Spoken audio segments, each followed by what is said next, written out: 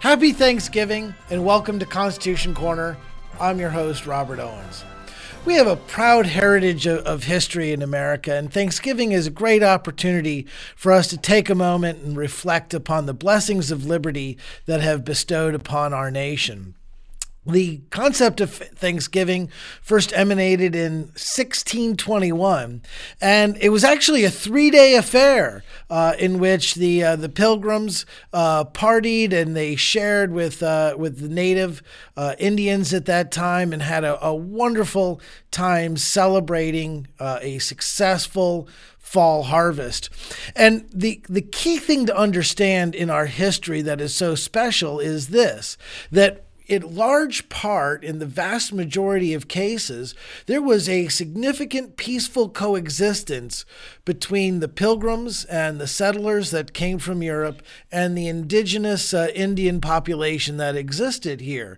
So when Biden has been going off about Indigenous Peoples Days and trying to suggest that there were atrocities that permeated all over the place and that that's our history and that we should be shameful of it, that's nonsense. It's revisionist history, and it's simply not true. The reality was that there was a peaceful harmony that in large part existed between those two populations.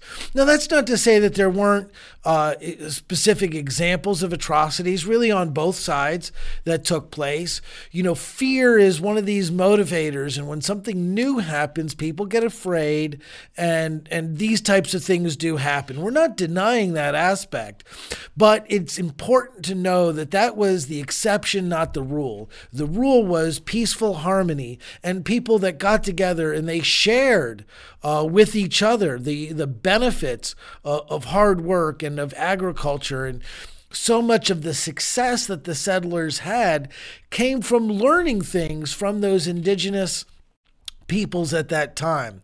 Now, here's why we're being sold this bag of goods and this Indigenous Peoples Day nonsense about just focusing on the atrocities. The goal here is for the elites, the people that are the puppet masters for the Biden administration. They want to shame you into thinking that America's history is terrible, that we should be ashamed of it, and they are specifically focusing on the youth. How many times have parents suffered from this issue where children come home from school or especially from colleges and they've got all these radical views and you can't even hardly talk to your kids about these kinds of issues? It's because they're being indoctrinated on anti-Americanism all over the place. It's pervasive in our social media. It's pervasive in our schools. It's pervasive in our culture. And we really see strong examples of this, in fact, and it has been used before in other countries. In China, Mao Zedong, when he was coming to power and wanted to consolidate power, he used this exact same tactics to destroy people's respect for the heritage of China. I mean, China was one of the greatest, most advanced civilizations in terms of technology and wherewithal. But the point of Mao was to destroy those things so that he could sweep that aside and get people focused on just being good communists, as it were. And we see that exact same aspect with regard to American history being taught as part of this revisionist process.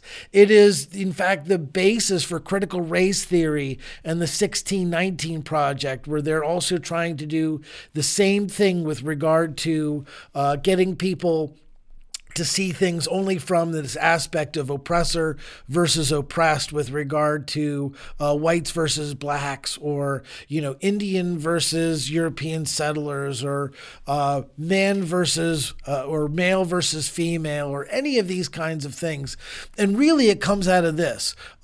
Aristotle wrote an essay on politics, and he had a chapter devoted to tyranny.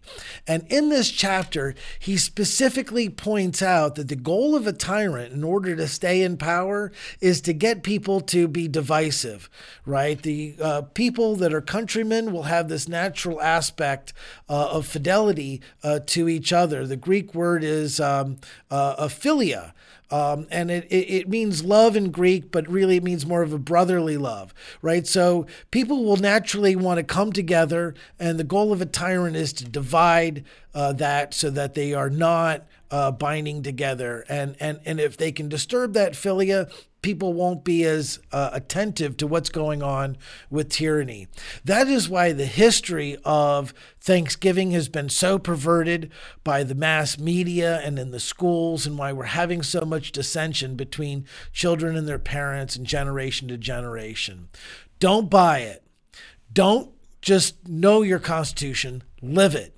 This has been Liberty News Hour. Please visit jbs.org and thenewamerican.com to find more information about this topic, as well as other critical information, and please share this with others.